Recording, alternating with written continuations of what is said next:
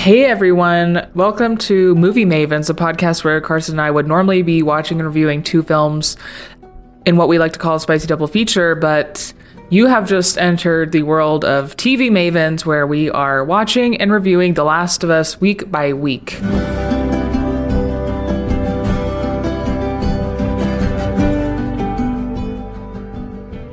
Woo woo! This is episode 2 of The Last of Us, which aired on January 22nd. I don't know why I said that. And what did you think overall of this one? Like the first episode, it sort of left me wanting more. And I don't think in the same way of like, oh my God, I can't wait to watch. It's like there is just a little less meat in the episode that I wanted. I've been thinking about it all day. I think it has to do with pacing. I think like our pacing is a little bit too slow. But I will tell you what I did like here.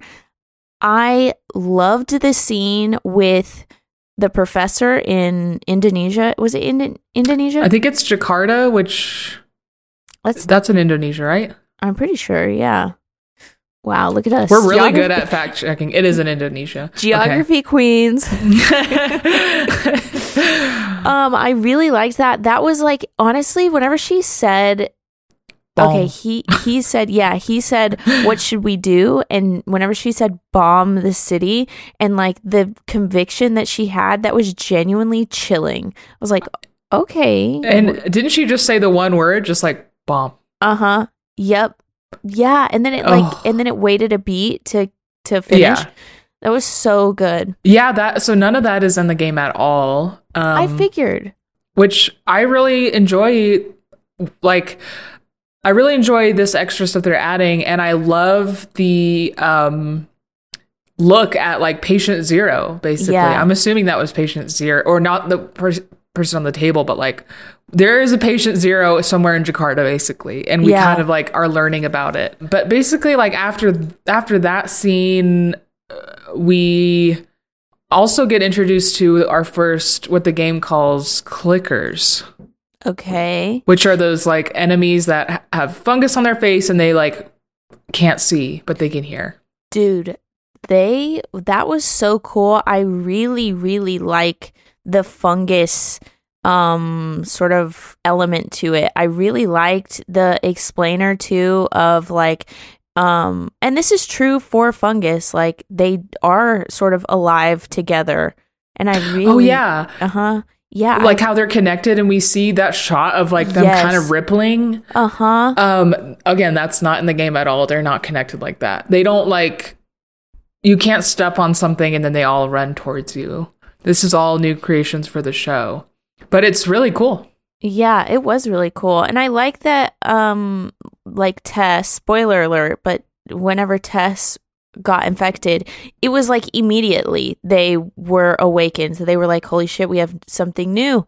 And they all they all woke up. That was really crazy. That was really cool. Okay, I want to talk about what is her name?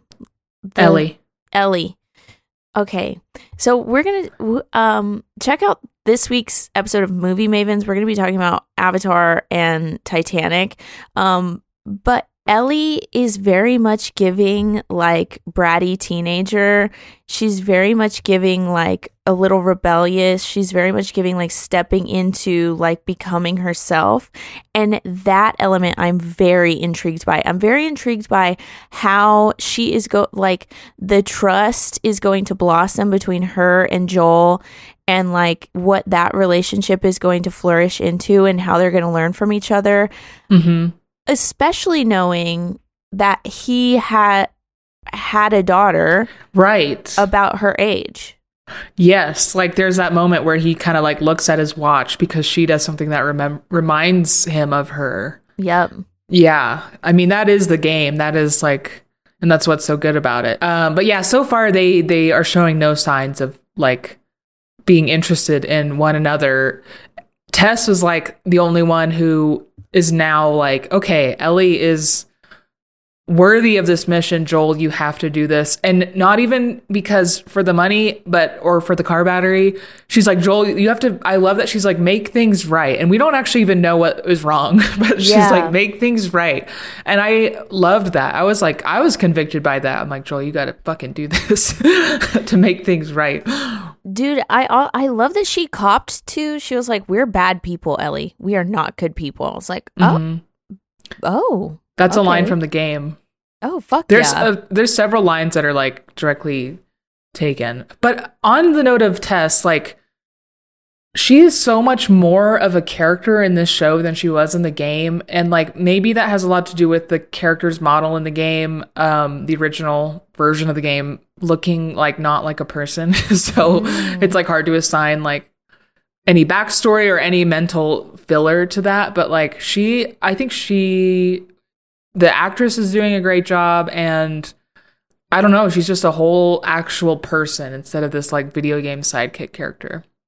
Yeah, well, I mean, now she's not, but no longer. Yeah. What did you think of the alien kiss of death? It was like weirdly erotic.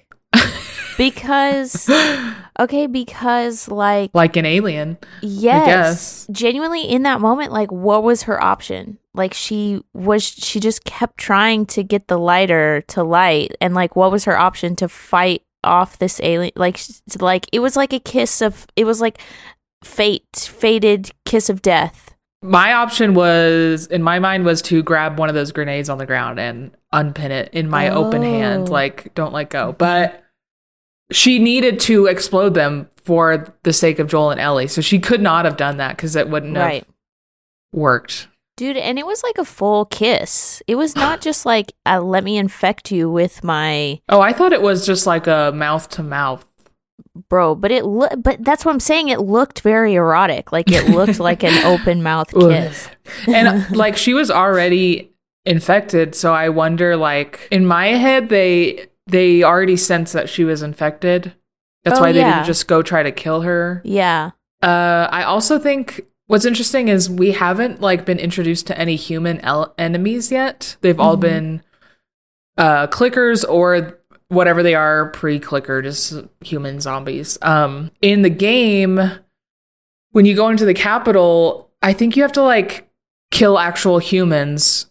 No, I'm just thinking about like how much more story there has to be, because there is no gameplay. So like, maybe it just was moving the story in a different direction or in a different way that is necessary for TV. I think exactly that, because like, we can't just watch Joel run around with a gun for 4 hours. I mean, I could, and I would. Well, have I got the game for you? But yeah, like, it is moving right along. I think they're saving human enemies for a very specific moment in the future, which in the game is sort of like a little mini twist in the moment. So I think they're saving them for that moment. And I'm guessing the next episode is them going to Bill and Frank's, which is where Tess told them to go. And that part of the game was like one of my favorite moments of just like, oh shit, when whatever happens next happens. Have you heard all the buzz about the next episode? No, I've heard quite literally nothing. Everyone on Twitter that has these fancy Dan, early access shit, everyone was saying like, if you thought this episode was good or sad, mostly sad, wait until the third episode. Oh, okay. I hear it's like very, very sad. And I'm trying to like figure out like, okay, well, what happens next in the game? And I cannot tell you. I don't know. I don't know what's going to be so sad. I like the show. Don't get me wrong. I am thoroughly entertained. I like Pedro Pascal, obviously. The landscape is giving I Am Legend, which I really like and appreciate. I'm living for in a post-apocalyptic, like, nature has taken back urban area. But it is something with the pacing. Yeah. It was a slow episode. the episode as a whole, we got a lot and a lot happened and things did move along in the story. I mean, one of our characters died. Maybe it has to do with the length of scenes. Maybe it's where the dialogue is. Yeah, maybe it's where the dialogue is in the scenes. I don't know what it is, but there's something slightly off. Yeah, I think the scenes are long. And like, okay, the clicker scene was very long. Mm-hmm. But also very effective. Like I turned to Gus during that scene. I was like, wait, why am I holding my breath? I was trying to breathe really quietly when they were doing that. Oh my God. I loved that line too. Moving forward, we are silent. Yes. Not quiet, silent. I was like, ooh, I'm going to steal that. You're going to steal that for when someone's annoying you. Not quiet.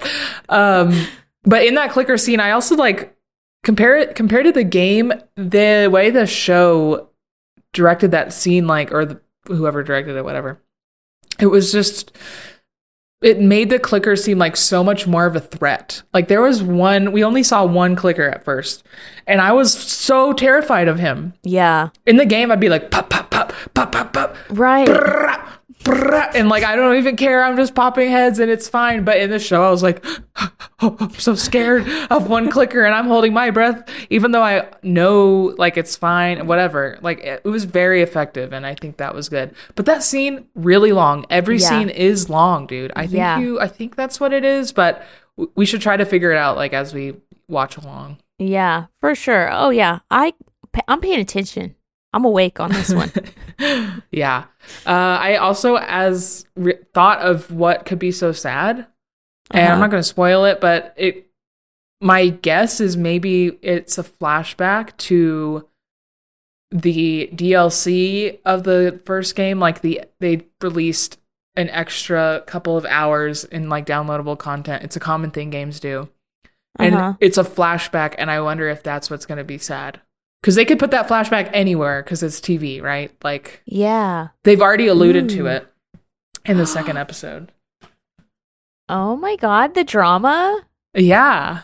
Okay, I'm in for it. We'll see. We'll see if I'm right, or if it's like something very obvious and I totally forgot about what it is. But that's exciting. That's exciting. You're going to get a flashback. You're going to get a memory. You're going to be like, oh yeah. Yeah. I love this journey for you and for me. Yeah, this is fun. It is good. Like, even though it's slow, I think it is like pretty dang good TV. Am I right? Yeah, me too. Oh yeah. Like one of the better shows I've watched in the last couple of years, for sure. Okay, last thing I want to mention. Yeah. Is that Craig Mazin, the showrunner and writer, one of the writers, did this like interview with Variety. And I'm just going to read this. Okay. Excerpt from it. Yeah. This is the interviewer. People noticed in the first episode that Joel and Sarah avoided eating foods with flour in them, like the birthday cake, pancakes, and the neighbor's biscuits. Jakarta also has one of the world's largest flour mills, which seems to connect the fungus spread with the contaminated flour. Is that theory correct? And then Mazin says, I think it's pretty explicit. Whoa. So shout out all my gluten-free homies. I totally missed that. Also, who just knows about the Jakarta flour mill thing off the top of their head? Yeah, right.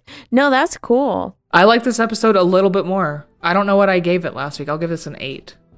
Okay. Same vibe as last week for me. A 7. All right, 7.5 out of 10. All right, thanks for listening. Movie Maven's out.